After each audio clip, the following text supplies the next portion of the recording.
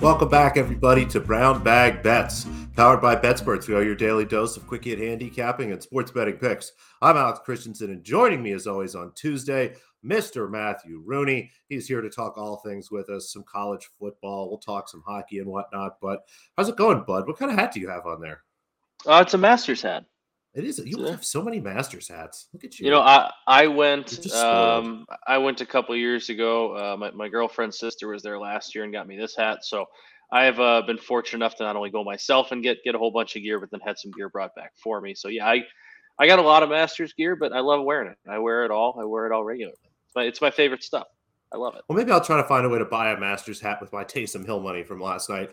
I didn't really watch any of that football game. So what happened? The score looked like it was pretty close. Yeah, it was so boring for a very long time until Mark Ingram stepped out of bounds very randomly. I would have given the first down, pretty much iced in the game with like 6 or whatever minutes it was left. Said it was 3rd and 1. Bucks make the stop. They get the ball back, and Tom Brady goes down and scores on 2 consecutive drives. It was a terrible, boring game for, I don't know, 54 of the 60 minutes, but the last 6 minutes were very interesting. They were fun to watch. And Tom Brady's still doing his best to absolutely drag that Bucks team as far as he possibly can. I'm not sure how far he's going to be able to drag them as a 45-year-old man without much help or support or a very good coach behind him. But last night he absolutely dragged them to a win, and it was a lot of fun to watch. It was very vintage Brady comeback.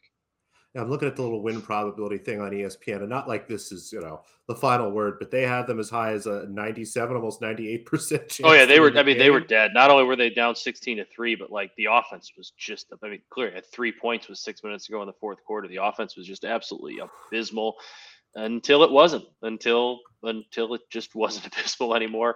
And then even on the last drive going into tie, Brady makes a great throw to I think it was K Dot, and I don't remember who it was. Yep. But then there was a holding call that brought it back, and it's like, oh well, that's where the drive ends. And then it didn't. A couple plays later, they're walking in the end zone as time almost expires. So it was a fun game. It was a fun ending to watch. It was not a fun game to watch, but the ending of the game was fun to watch. It sounds like your classic Tom Brady game, but he's only good in the pros. He never did anything in college. Let's talk about college. We've got the playoff. It's set. We've got, what is it, Georgia, Ohio State, and what's the other game? TCU, Georgia, Michigan. Ohio State, TCU, Michigan. I was secretly hoping, not even secretly hoping, outwardly hoping that we would get a rematch of Ohio State, Michigan in the semifinal. I thought that would have been. Is that against the rules? No, it's not at all against the rules. They just the committee said that they believe TCU didn't deserve to drop a spot losing in their conference championship game when Ohio State wasn't in it.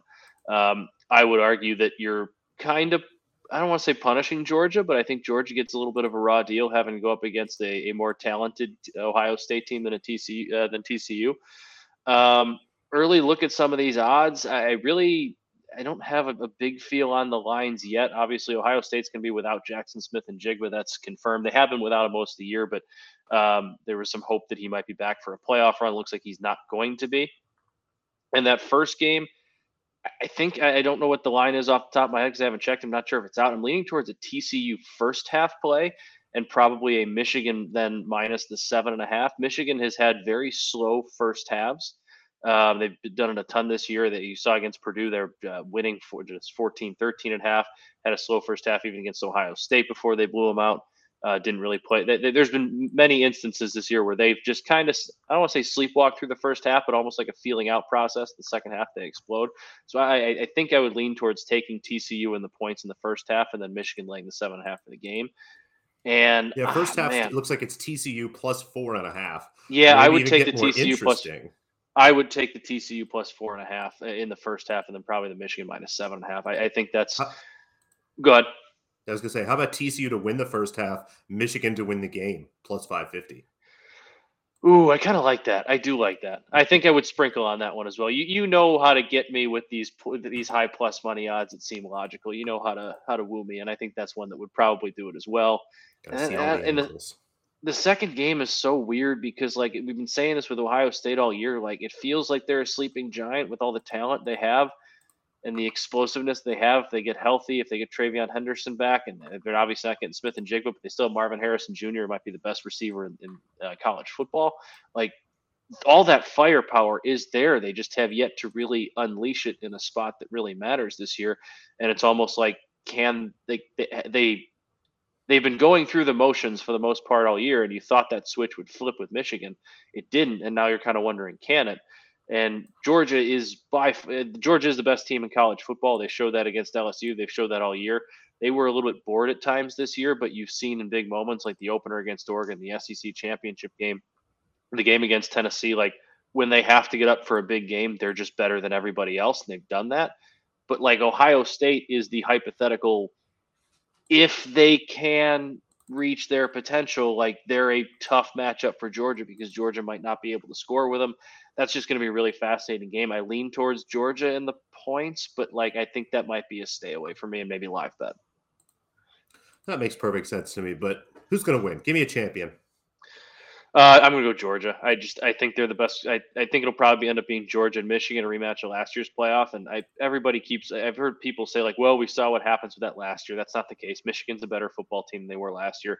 Georgia's not. I don't want to say Georgia's a worse football team they were last year. They are a worse football team they were last year because last year's Georgia team was like all time good.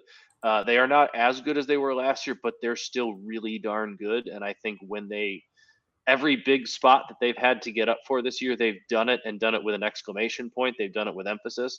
So I think they're the best team in college football. I don't know if I'd be laying 8.5 with them against Michigan, but I have them and them beating Michigan in a college football national championship game. I love TCU. The story they've had this year, it's been fun. And it'd be cool to see Max Duggan do everything he possibly can until he runs out of gas and try and pull off an upset there. I just think Michigan's going to end up being too much for him. Anybody but Michigan. I would even rather. I agree. Win.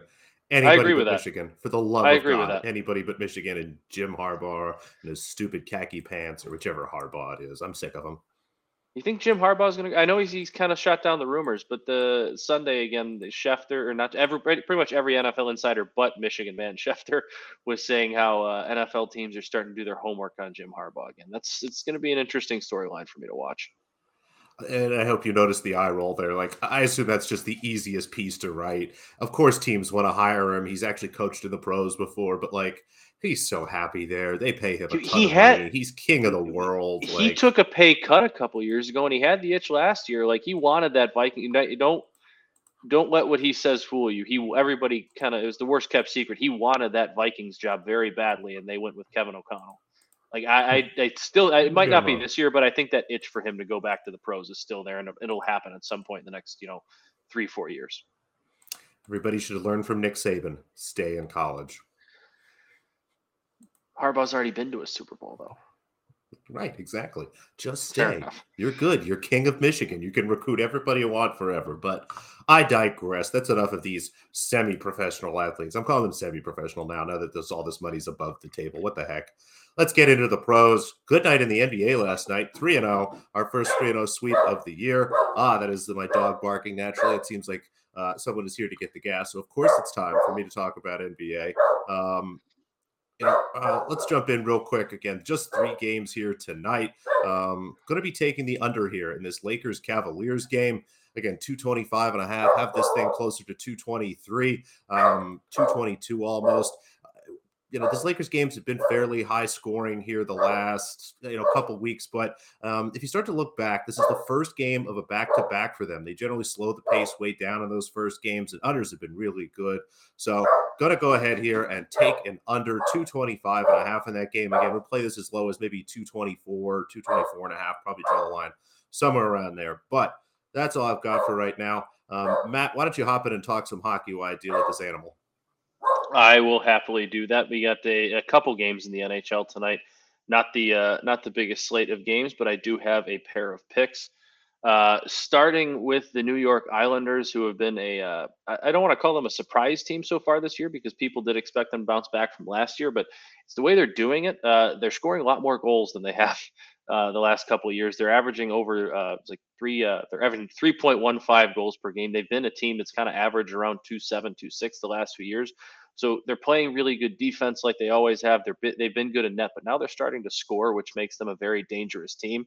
They're hosting the St. Louis Blues, who I would say they have been one of the more disappointing, if not the most disappointing team in the NHL so far this year at 11-14. St. Louis has lost 4 consecutive games. They've allowed 6+ goals in 3 of those 4, and the other one they lost 4-1. So they have not been playing very well. They haven't covered the +1.5 throughout this 4-game losing streak. Islanders have won 3 of their last 5.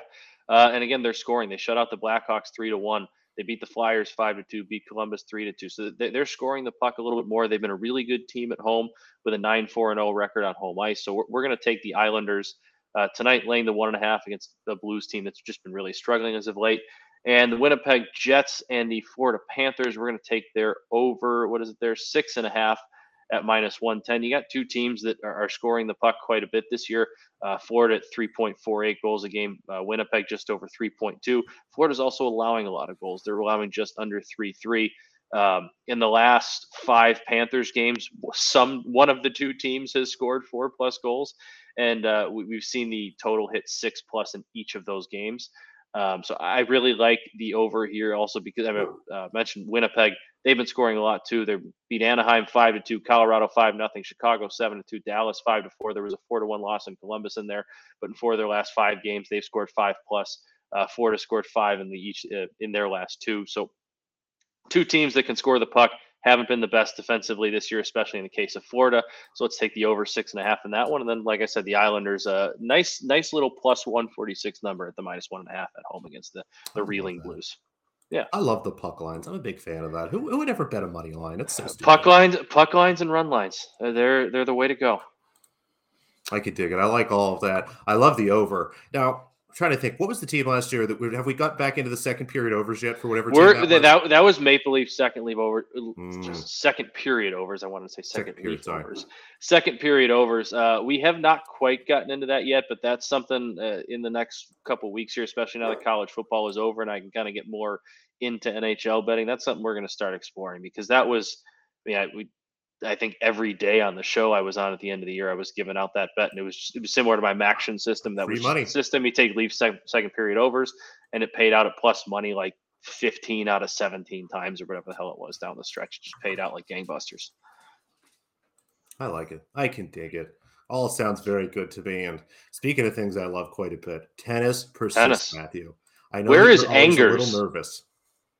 Where is Angers? Angers. Angers. Is that what we're calling it? Does that help you figure out what it is? France. Indeed it is. If we're not pronouncing consonants, we're talking in French. So, yeah, we're in Angers. 2 looks. Did talk about both of these yesterday. Thought they were going to be today, but hey, it's tennis. No one ever really knows when anything's going to be. Apparently, they're tomorrow now. We know there's no rain because they were indoors. So just kind of some sort of scheduling snafu here again. But go back here and talk a little bit about Jacqueline Adina Christian. Goes up against Rebecca Peterson. Was able to get plus 300 yesterday, seeing about plus 270 or so floating around.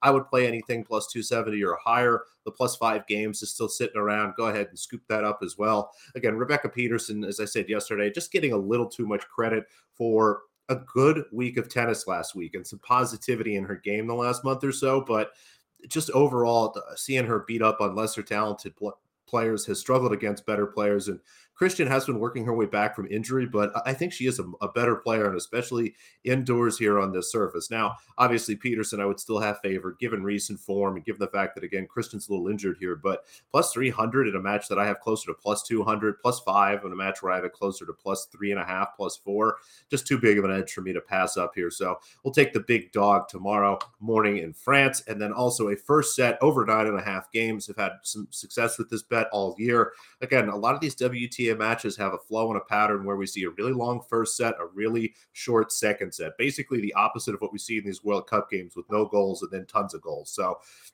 as you start to look at that, the line here, as I mentioned yesterday, the total was just at 21. Has ticked up to 21.5 where it should be, but the 9.5 games still sits there at minus 105. It just boggles the mind that they refuse to adjust that first set, but good news for us. So go ahead and play that as well. If you've got an over 10.5 and an over 12.5, go ahead and sprinkle both of those.